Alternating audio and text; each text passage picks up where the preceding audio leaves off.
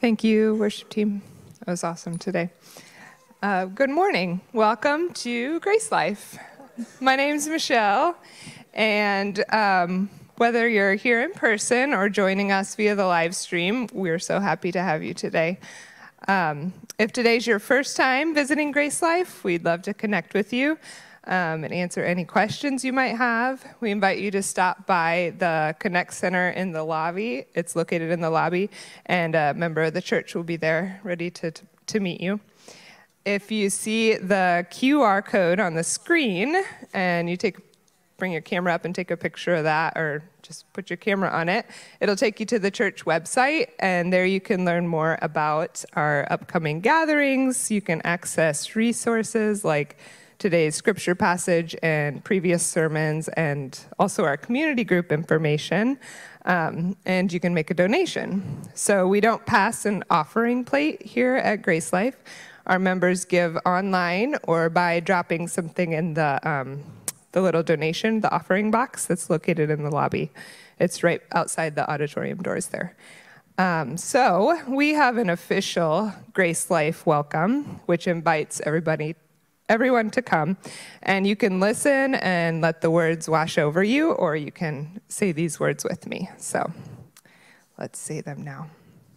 To all who mourn and need comfort, to all who are weary and need rest, to all who feel worthless and wonder if God cares, to all who fail and need strength, to all who sin and need a Savior, to all who hunger and thirst after righteousness, and to whoever else will come, GraceLife Church opens wide her doors in the name of Jesus Christ and offers welcome. So, welcome. And now I will go ahead and onto our scripture passage for today, which is Psalm 130, and it's a song of ascents. Out of the depths I cry to you, O Lord. O Lord, hear my voice. Let your ears be attentive to the voice of my pleas for mercy. If you, O Lord, should mark iniquities, O Lord, who could stand? But with you there is forgiveness, that you may be feared. I wait for the Lord, my soul waits, and in his word I hope. My soul waits for the Lord, more than watchmen for the morning, more than watchmen for the morning. O Israel, hope in the Lord, for with the Lord there is steadfast love, and with him is plentiful redemption, and he will redeem Israel from all his iniquities.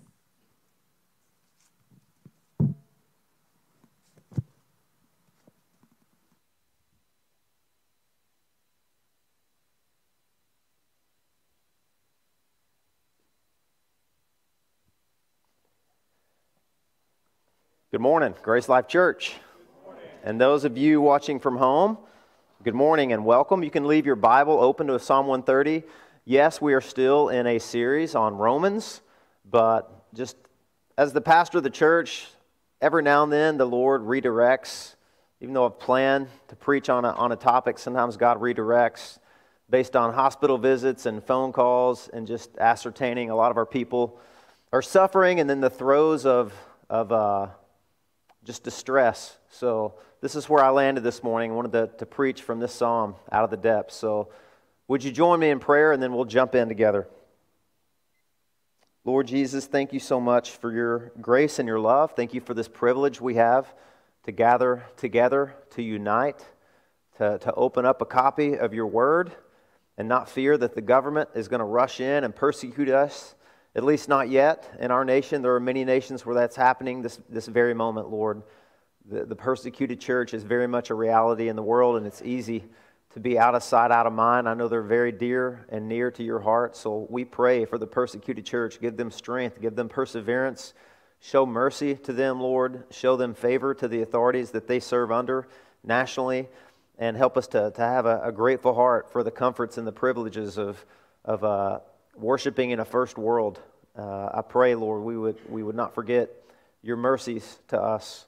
And I pray that today something of your power will be experienced and felt and that we would just experience transforming grace, Lord.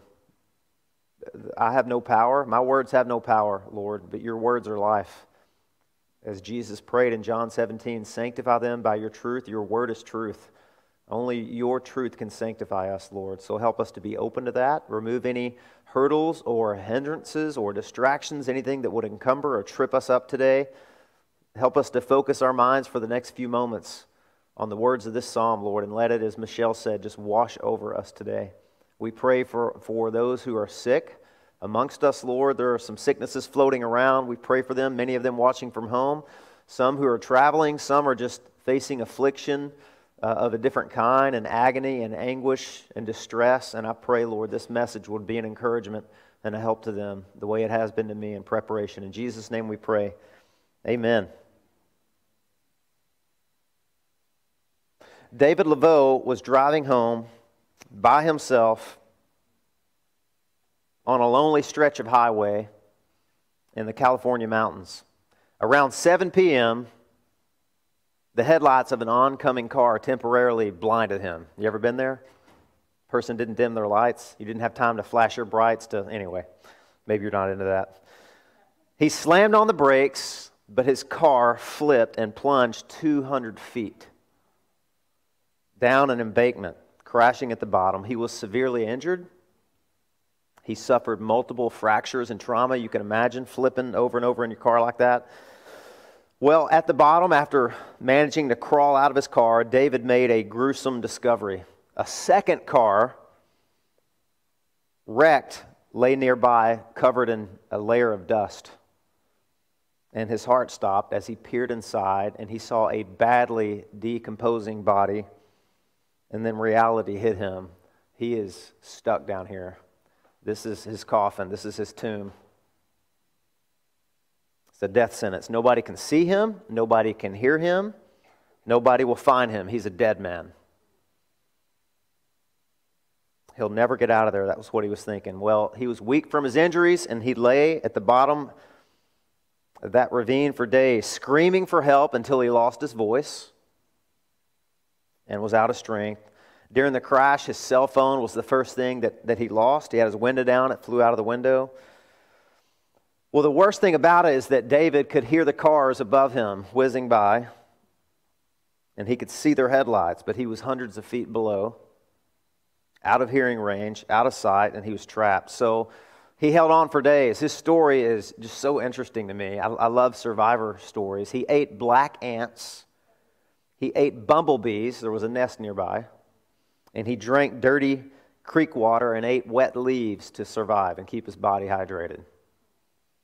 But by the fifth night, David, a father of 6, kind of resonated with me. He wrote these words in the dust on the top of that car that lay nearby. This is what he wrote. I love you kids. Dead man was not my fault. Love, Dad. What a message, huh? He was still thinking, I didn't do it. It wasn't me. Laveau, in his testimony, he said that then he laid down, he closed his eyes, and he prayed, God, I can't go anymore. This is it. Help. What he did not know was that his children had contacted a detective who had traced his cell phone pings to a tower nearby in a section of the LA National Forest, and that they had been pouring back and forth on that busy highway, calling his name, looking for him, and at that very moment, they were above him. They had gotten out of their car and stopped to peer over the cliff edge and were yelling his name because he had been missing for 6 days at this point. His daughter, Lisa, recalls, my brother got out of the car. We thought we heard something. We all shushed and listened, and sure enough, we heard Dad's weak voice crying out, help, help. We looked over, and there he was.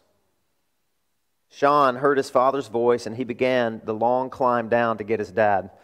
Can you imagine that, climbing 200 feet down a cliff to get your dad? What would you do to rescue somebody that you love, right? He remembers the moment they embraced. He smelled so bad. But I still held him, and we both cried and cried. David Laveau made a full but long recovery. But the other man who never made it out of his car, obviously he died alone at the bottom of that embankment. He had been there for 10 days. So crying out for help from the bottom of a 200-foot ravine saved David's life. Now that story is instructive and it's moving. What do you do when you are at the very bottom? Maybe even when the bottom falls out. What do you do? Well, this psalmist shows us he goes from misery to confession to hope and then to assurance. So I cut that just down to 3. Here's our outline today, and then we'll be on our way, okay? As you can see, this is a first Sunday.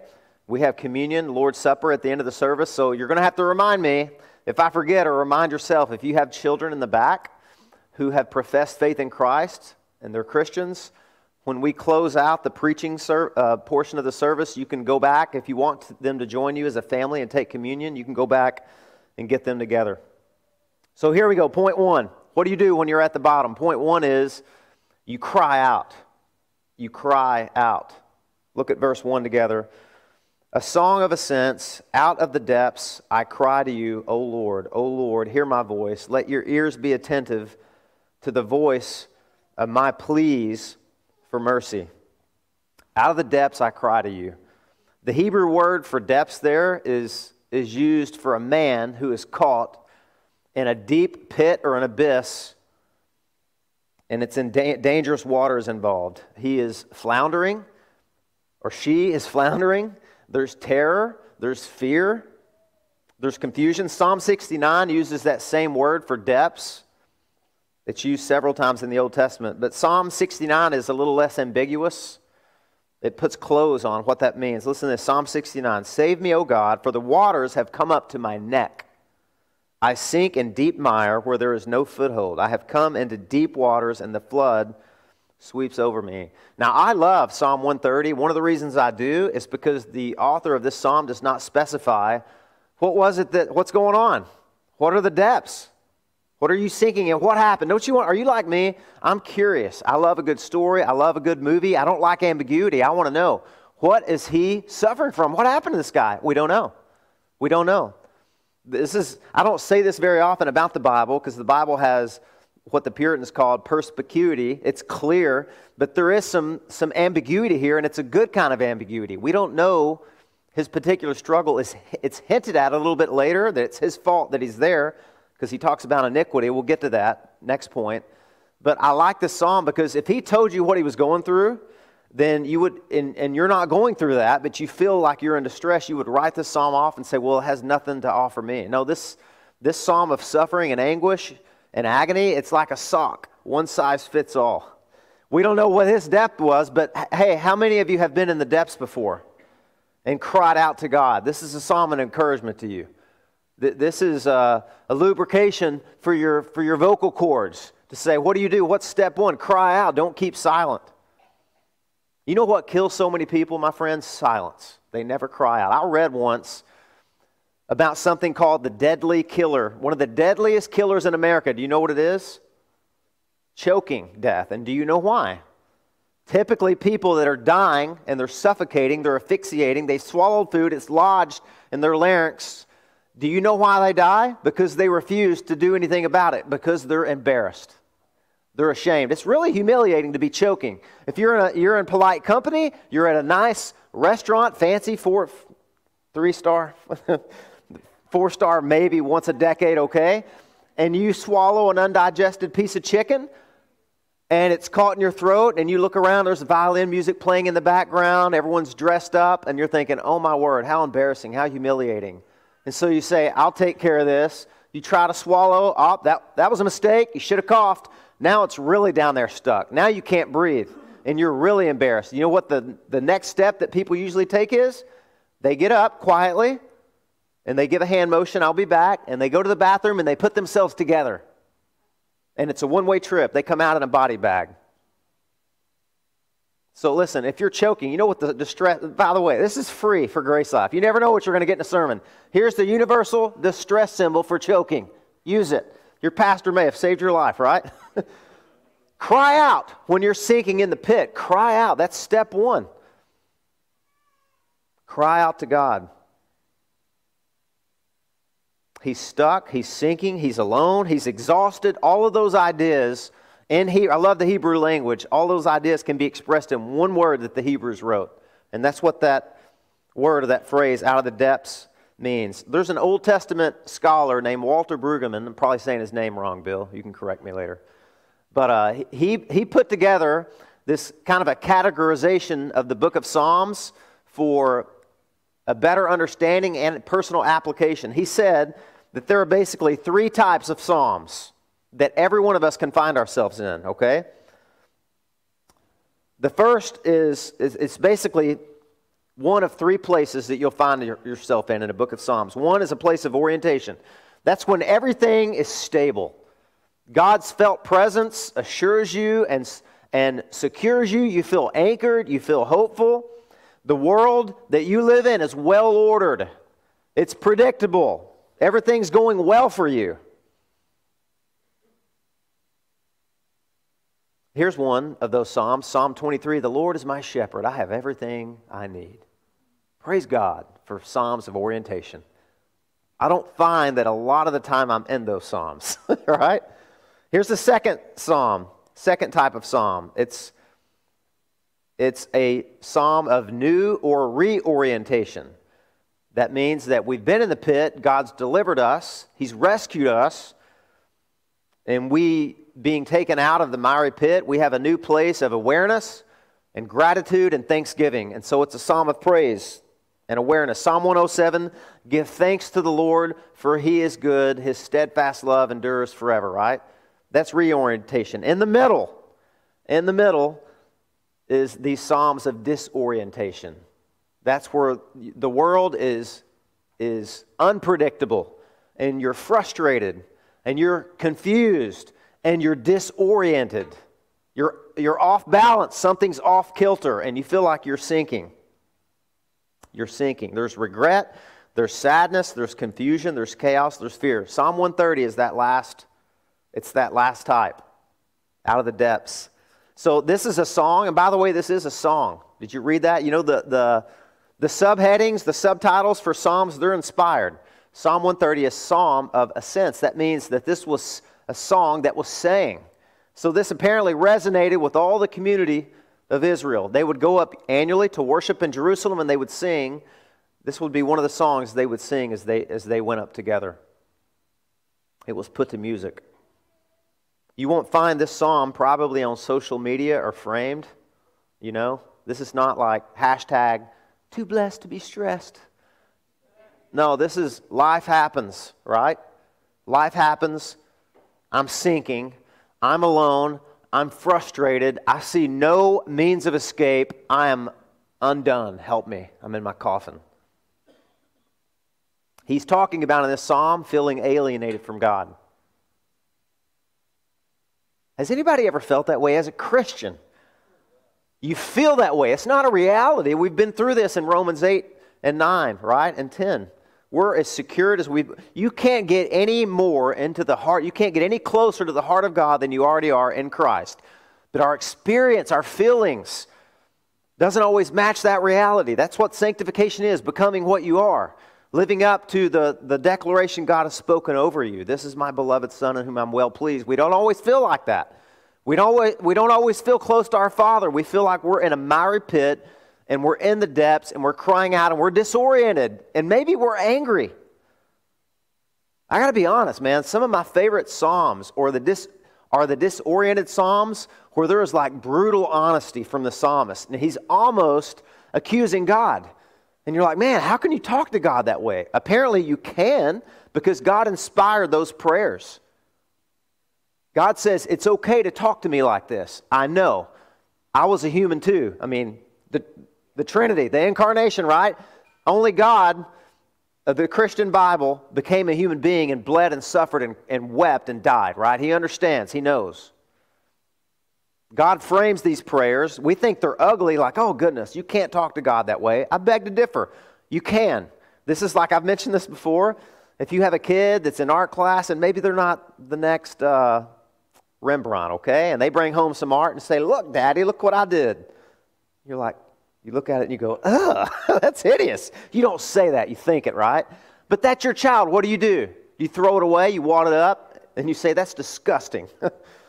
Picasso said every kid's an artist. He was a liar. No, you don't say that. What do? You frame it on the refrigerator. That's what you do. Why? Because that's beautiful to you. That's your child, and that's the best they had. They were giving you what they had. That's what God did to these prayers. There are some Psalms that would probably shock you, depending on your upbringing in Christianity. Psalm 88. It's a psalm of disorientation, and it's one of the only psalms that doesn't have a resolution at the end. The very last word in Psalm 88 in Hebrew is darkness. The psalmist basically says, leave me alone, God. Darkness is a better friend than you. And the psalm's over. And God left that in the Bible. Why? Because sometimes we feel that way, don't we? Have you ever felt that way? And you try to hide it? We are experts at hiding as Christians. You may get tired of me saying it, but I'm not going to get tired of preaching it. I want this to be a church where you know when somebody says, hey, how are you doing? That you feel the freedom and the liberating freedom to not have to answer, I'm fine, when you're not fine. It's ultimately, more importantly, for you to be that honest with God. Honesty is a great word to sum up what God wants from His children. He wants us to be honest. And if you're not fine, tell Him. He already knows. You're not going to surprise Him. Saying, God, everything's fine, and your arms are, falling off. God's not going to say, so surprised. He knows already. He sees you. Like a father sees a distressed child and wants them to cry out to him or to their mother for help. Cry out. He's talking about his feeling alienated from God, his fear, his helplessness, his distress. Every time this word depths is used in the Bible, it's connected to the ocean. Now listen, we love the ocean. We're Floridians. We drink it up. There's lifeguards, towers. It's been mapped. We can Google map. We can even check the status of the, what are those dangerous waves called? The currents. Hebrews, not so much. They were scared to death of the ocean. That's why every time the word ocean or sea is used in the Old Testament, it's a place of terror. It's a place that's unexplored. It's a place that's frightening to them. That's why when Jesus was describing the most terrorizing way to die, do you remember what He said? Woe to you if you offend one of these little ones. It would be better for you to what? To have a millstone tied around your neck and dropped into the depths. That's what He says. So this person is not only frustrated and sad, they're afraid, they're terrorized. They're terrorized. They're sinking in the ocean. Have you been there? As a Christian, have you been there? Maybe preventative medicine is the best kind. Maybe this psalm is not for you today, but will you do something for this pastor? Will you file this away for another day? Because you're going to need it one day. One of these days, this psalm is going to resonate with you deeply. You're going to feel an affinity with this psalmist. We don't even know who wrote this. We don't know who the author is, but man, can we identify with his struggle. He is sinking in the depths. He is stuck with no way out. He can't climb. It's as if you're looking for an image, it's like you're stuck in a 100, I guess I already gave you one in the introduction, but you're stuck in a 100-foot sheer-faced pit, and there's grease and mud on the sides, and you can't get out. That's what the image is here. When you're underwater, the weight just seems so heavy, doesn't it? I'm a proud man. I love swimming. I love the ocean. And there's so many things I want to do. My wife's side of the family, they are incredible. It's like they have gills. My father-in-law can hold his breath underwater for like 5 minutes. My wife is just like him. And I can't stand that because I can't. I don't know why. I'm in decent shape. I just can't hold my breath that long. But the worst thing to me is I can't depressurize. We'll go to Blue Springs. There's like the tubes down there that you can go down and explore, and they're 30 feet down. I can't get there. I can't get there. It feels like my head's going to explode, and I hate that. My wife's down there swimming around, waving. My father-in-law's down there for 5 minutes. We all think he's drowned. I can't do it. You know why? I can't depressurize. I can't do it. I've watched YouTube video. If you know a way, help me after this, okay? I'm 48. I still can't do it. But there's a reason why. You know why? We're not really meant to live down under that kind of pressure for very long. Even if you can depressurize, you better not stay too deep for too long because you can get what is it? Pulmonary edema. It can mess you up. It can kill you. Human beings don't have gills. We're not fish. God knows that. We can't stay down there that long, and God doesn't intend for us to. He wants us to cry out to Him for help. Cry out to Him. You need the fresh oxygen of God's grace. So that's point one, is cry out. Here's point number two, fess up. Cry out, and I mentioned to you, stay honest, fess up. Look at this. Look what he says next. Let your ears be attentive to the voice of my pleas for mercy. Verse 3, if you, O Lord, should mark iniquities, O Lord, who could stand? But with you there is forgiveness, that you may be feared. Oh, okay. Now we're getting a hint as to what's going on here. For whatever reason, again, there's ambiguity here. This person feels like he's alienated from God. He's cut off. He's sinking in despair. There's no hope. And here's the worst part about being in a pit. It's when you believe it's your fault that you're there. He did something or he didn't do something, and he got himself buried and in trouble, and he's sinking. And now he confesses that to God. He says, I'm calling out to you, and man, this is so important. He says, I'm calling out to you because I know that you are a God who forgives. I think one of the reasons we don't cry out to God more than we do is because we have forgotten the core truth and reality of Christianity is that God is a forgiving God. He's a forgiving God. He is so full of mercy. He is so rich with compassion. You know, when God revealed Himself as Yahweh, that covenant-keeping personal name, in Exodus 34, do you remember? I think Matt talked about this in a sermon a few weeks back. God's first official revelation to His people whom He rescued out of Egypt. They're in the middle of the wilderness. He comes down Mount Sinai, meets with Moses. Moses begs him, let me see your glory. He says, you want to know my glory? You want to know what's so heavy and weighty and overwhelming about me? Here it is, Moses. The Lord, gracious and forgiving, steadfast love, passing over the iniquity of thousands. That's the first truth and reality about Yahweh that He wanted to communicate to His people. I hear so many people say, yeah, the God of the Old Testament, He's this, He's an ogre, He's unappeasable, and I'm thinking, man, you are reading a different, it's that old saying, tell me about the God you don't believe in. Maybe I don't believe in that God either, right? You've got a distorted image of who God is as He's revealed Himself. It's one thing if you just think that. It's another if God's already told you. That's not true. Sure, God's a God of justice. Sure, He's a God of wrath. He's also a God of mercy and grace, and He forgives those who call out to Him.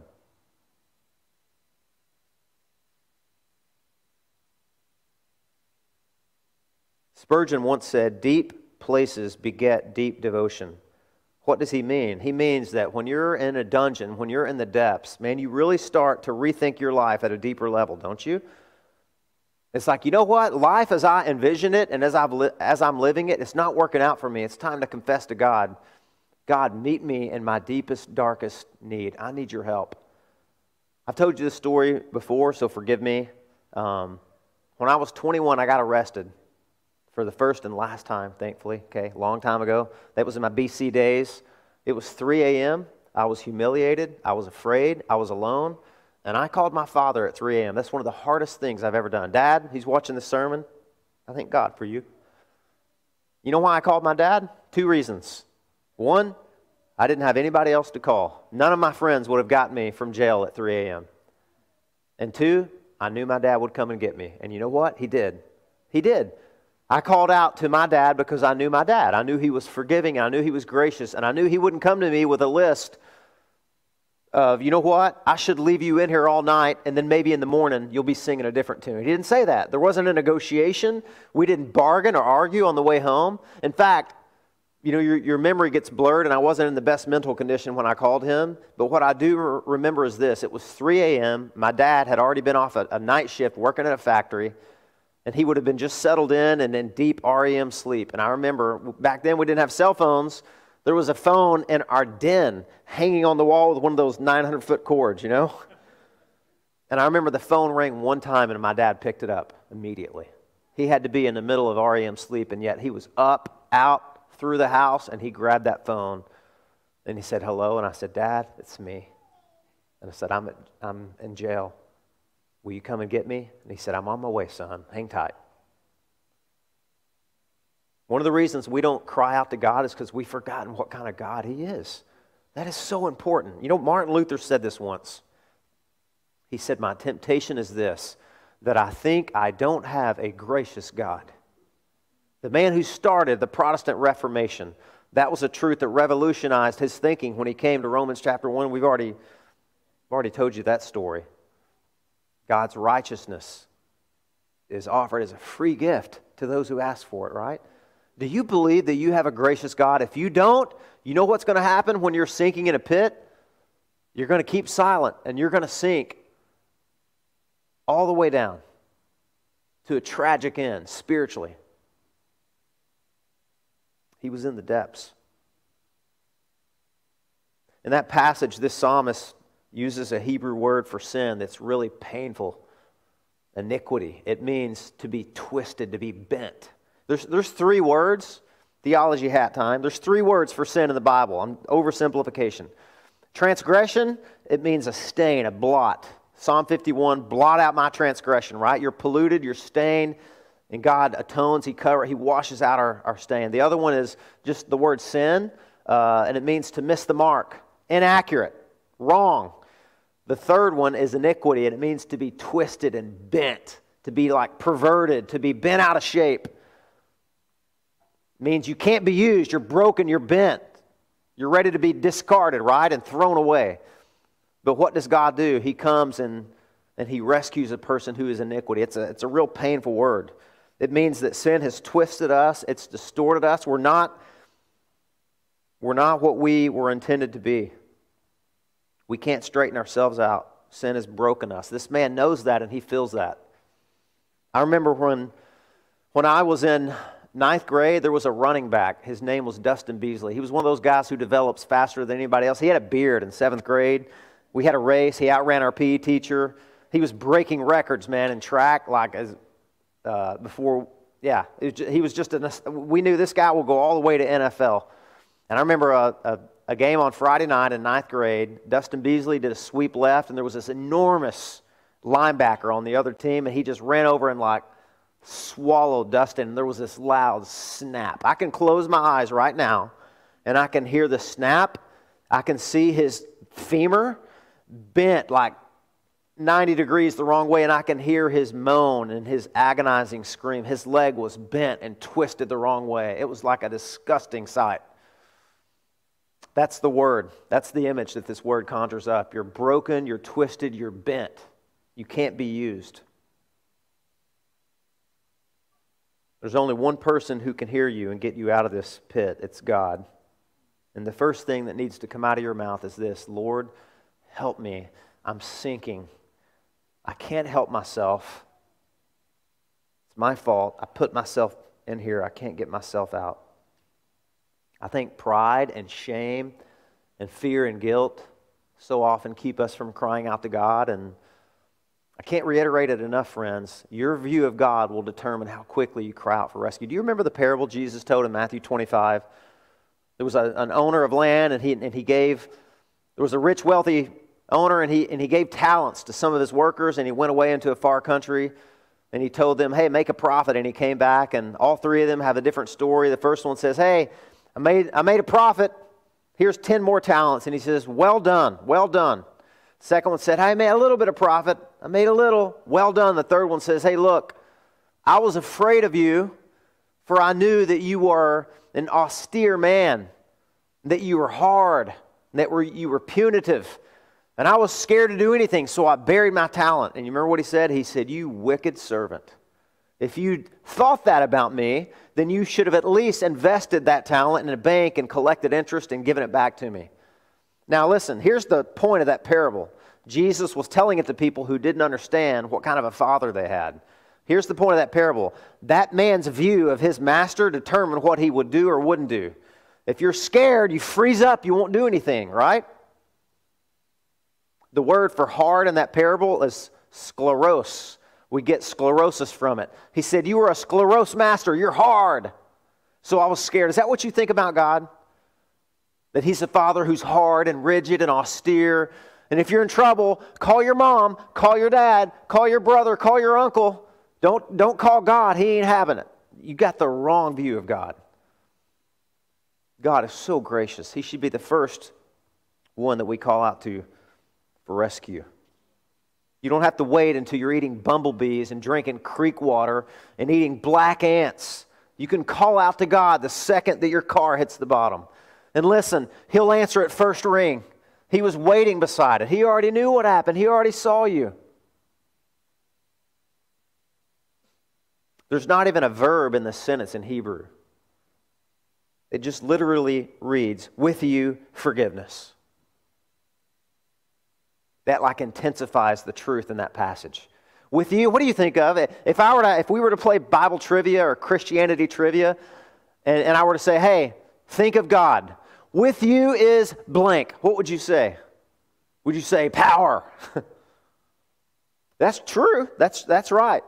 Or majesty, or transcendence, or sovereignty. Hey, I've preached those attributes. They're important. They're all over the Bible. But the first thing that this psalmist thinks of when his mouth gets opened up, he says, with you is forgiveness. And he goes on, he says two more things. Check this out. Look down in this psalm. With you there is forgiveness that you may be feared. I wait for the Lord. My soul waits, and in His word I hope. My soul waits for the Lord. More than the watchman for the morning, more than watchmen for the morning. O Israel, hope in the Lord, for with the Lord there is steadfast love. That's hesed. That's the Old Testament word for gospel, for love, for good news, unconditional love. And with Him is plentiful redemption. Don't you love that in the Old Testament, how it corrects our warped views of God? You can call out to God because with God there is forgiveness, steadfast love, plentiful redemption. That's a song that Israel, taking God at His word, sang over and over to remind themselves. Songs are powerful, man. We can remember, Cliff and I joke all the time at some of our favorite old school songs because we remember the lyrics. Remember the lyrics of this song. With you there is forgiveness. With you there is steadfast love. With you there is plentiful redemption. You can call out to God when you're sinking in the pit. When you're about to go under for the third and final time, will you please remember there's forgiveness with God. He sees you. He understands. He knows. He's been up there peering over the edge of that cliff all along. And listen, knowing that God forgives is halfway there. Believing that He wants to, that's the miracle. Psalm 86 is one of my favorite Psalms. It says, for you, O Lord, are good and ready to forgive. He's ready to forgive, man. He's eager to forgive. He's not reluctant. You're not annoying Him. He's not distracted by you or put off. 1 John 1:9, I think I have that up here. Can you put that up there? 1 John 1:9, there we go. If we confess our sins, He is faithful and just to forgive us our sins and to cleanse us from all unrighteousness. There's the New Testament version, right? If, and you know the if-then statements in the New Testament in Greek, this could be translated since we sin, when we confess our sins, He is faithful and just to forgive us of our sins and to cleanse us. That's what we need. We need to be atoned for. We need to be cleansed. We need to be purged. Walter Percy once wrote, we love those who know the worst about us and don't turn their faces away. All right? We're not going to rush into the presence of a God who we believe is holding an account ledger. We're not going to do that. We don't rush into the arms of judgmental people, and we're not going to rush into the arms of a God that we don't believe is gracious. That's not going to inspire worship or cultivate repentance. You know, one of the paradoxes of this psalm, we don't have time to jump into it too much today, but verse 4, with you there is forgiveness so that you may be feared. You're like, what? What? So wait, let me get this straight. The psalmist is saying, I know you forgive, therefore I fear you. Does that compute with you? I fear God. Why? Because He forgives. That shows you that a lot of people misunderstand this whole idea of fearing the Lord in the Bible. That word fear, Spurgeon translated it this way: worship, serve, and obey. We go back to that warped understanding of who God our Father is. The psalmist is saying, I know you forgive. I know you have steadfast love. I know you are a God who is ready and eager to redeem. Therefore, I fear you. He means I'm overwhelmed. I worship you. I want to serve you. See, sign me up to serve a God like that. I'll serve a God like that my entire life. I'll leverage my life and crawl over the face of the globe to make known a God like that. One man who's a Hebrew scholar translates verse 4 with a paraphrase like this. He says, as it turns out, forgiveness is your habit. Do you believe that about God? I know I'm a broken record today, guys. I just got one message today. Is the God you worship the God that fits into Psalm 130? Do you believe that forgiveness is God's habit, or that He gives it begrudgingly? He's stingy. He's tight-fisted with mercy. Not at all. Forgiveness is His habit.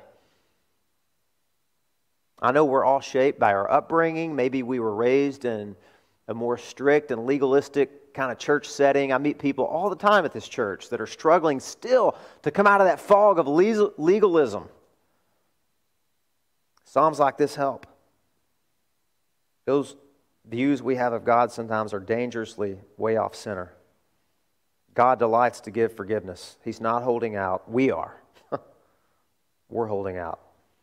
And listen, when you believe that, when that becomes central for you, you'll want to celebrate it. You'll want to shout it from the mountaintops. You'll want to tell it to others. You'll want to put it on a billboard. Every year, about once a year now, we drive to Arkansas to see my family. And right about the time we get to the Georgia state line, we encounter all these billboards that have been sponsored by a local church somewhere. Now look, I try to not be critical in the pulpit. So you'll forgive me if I get critical for just a minute. I don't know who chose the quotes or the adapted scriptures that some of those billboards have. The only way that I can describe them is like a snarky rendition of the Ten Commandments. So these are billboards that are representing God to millions of people on I-75. Some of them, it's 2023. Some of them have never set foot in a church. Some of them don't have a Bible. Some of them don't have a close Christian friend.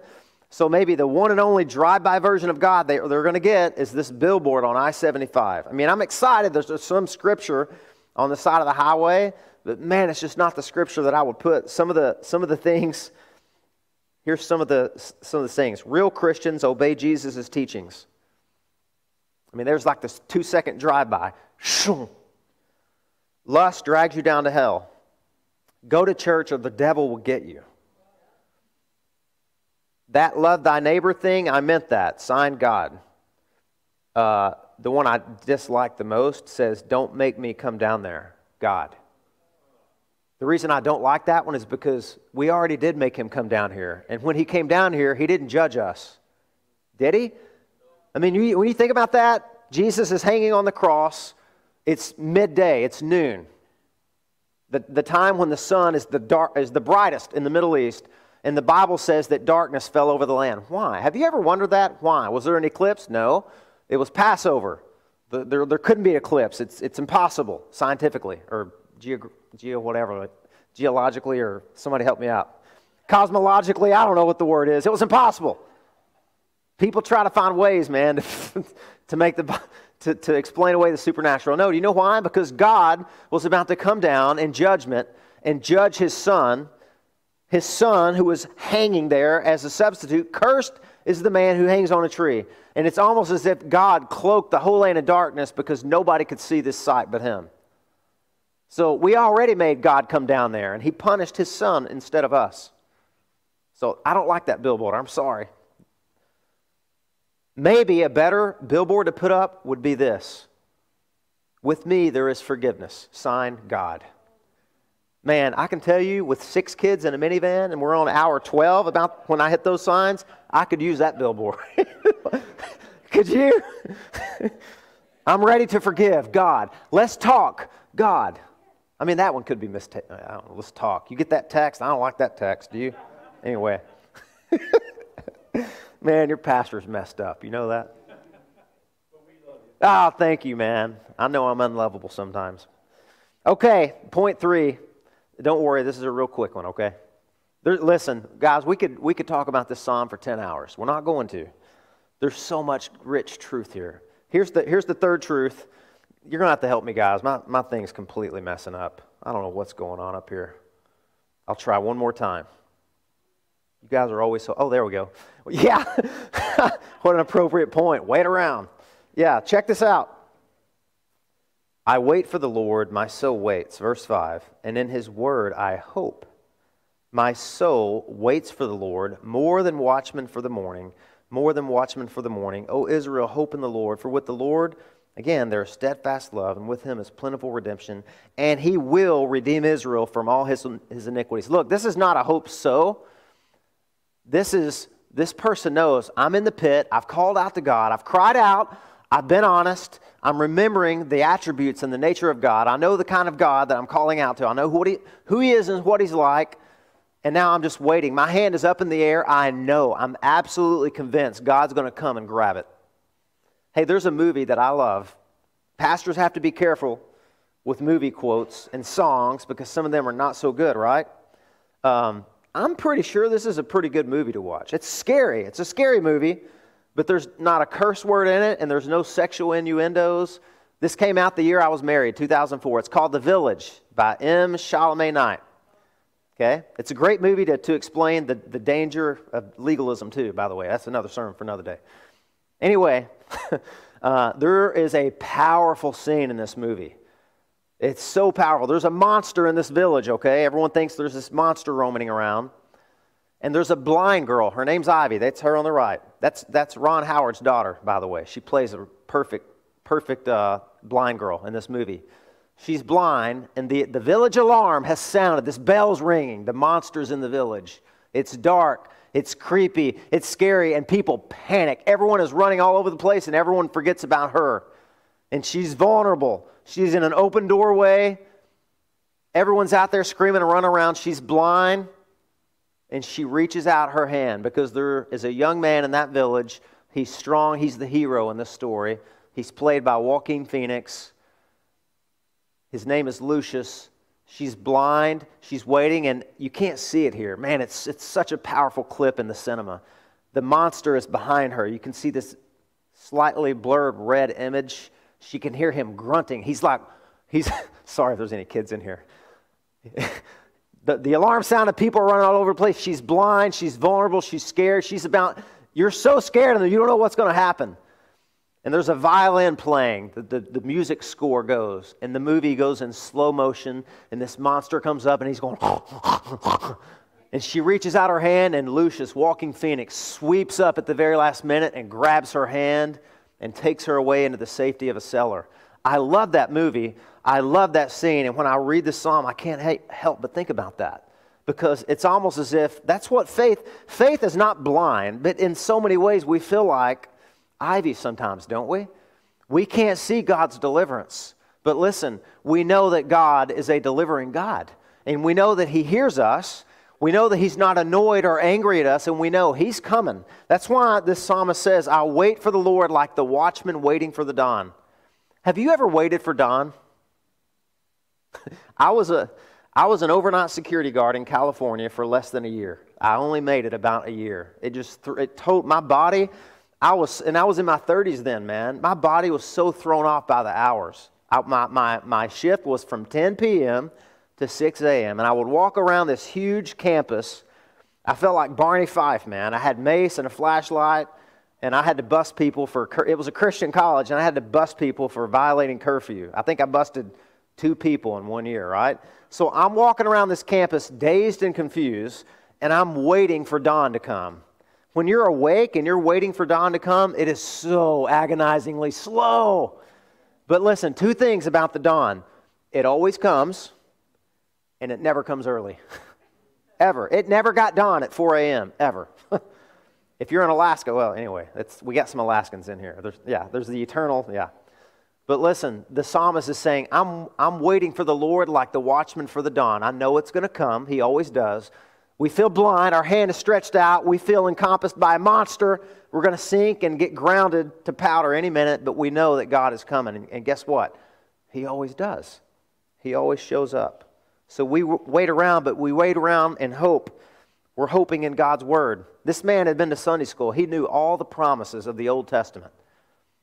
And he knew that God was going to come and rescue him. The more scriptural promises you hide in your heart, the more comfort you're going to be able to find when you're in your pit.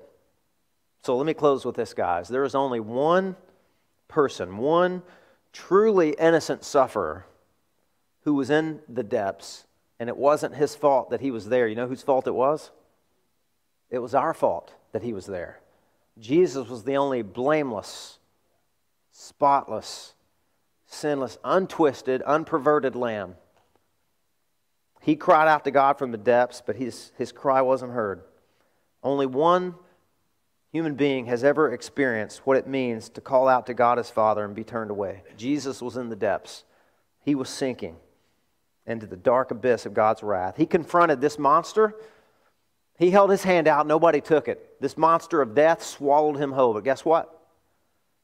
Jesus burst through on the other side of death. He allowed it to swallow him whole, but he burst out and he emerged 3 days later so he could rescue us and be our Savior.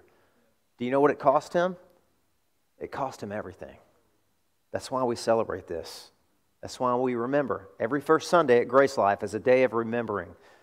This, do in remembrance of me. Oh, I pray and I hope GraceLifers and guests with us and people watching from home, I pray you don't forget this. You're in the depths of a pit right now and you don't know what to do. Will you call out to God? He is eager to forgive. He hears you. And listen, maybe the pit you're in right now is just unforgiven sin. Maybe you've never been a Christian. Maybe you've never been a Christian. That's a clumsy way of saying it. Maybe you've never experienced God's saving rescue, His grace. And today's your day. Maybe you had no idea why you stumbled into our service or stumbled into this message. God wants to rescue you. Have you called out to Him? You know, Romans, we took a break from Romans 10. You know what it says? Everyone who calls on the name of the Lord will have to prove himself first, right? No, that's not what it says. Everyone who calls on the name of the Lord shall be saved. Have you called on the name of the Lord? Let's do that together. Servers, will you come and prepare the Lord's table? Lord, thank you so much. Thank you so much for being the innocent sufferer who became a man. You came down from the heights of heaven, Lord. The incarnation is just stupefying to us, Lord. It defies all reason and logic. You, God in heaven above, stooped down to become a man and enter into our broken world, subjected yourself to weakness and temptation and fatigue and persecution and anger and hostility and violence and death. And you stood in our place as our substitute, Lord. You shed your blood on our behalf. You took the punishment. You took the blow. You stood between us and the monster, Lord. You took the blow. You absorbed all of God's wrath so that we could hear the words, "It is finished." And Lord, it is. I pray that that truth would anchor our hearts today. Communion is a time of assurance. So many people wander into church, Lord, and they don't feel like they've been good enough this week. They feel that you're angry at them, that you're put off by them. You're embarrassed and ashamed to be called their father. They don't belong in your presence. Lord, will you please shatter that works-based assurance that so many people have faltered under? I pray that today this ordinance of communion would be a means of assurance. It would be a means of grace for us, that our people would leave here today just reignited to know that with you there is forgiveness, so that you may be feared, so that you may be worshiped and loved, so that your saving message may be communicated with those who haven't heard it or who have misunderstood it, Lord. So be with us today as we celebrate communion. In Jesus' name we pray. Amen. See, I forgot to tell you to get your kids, so this will be a good time to do that.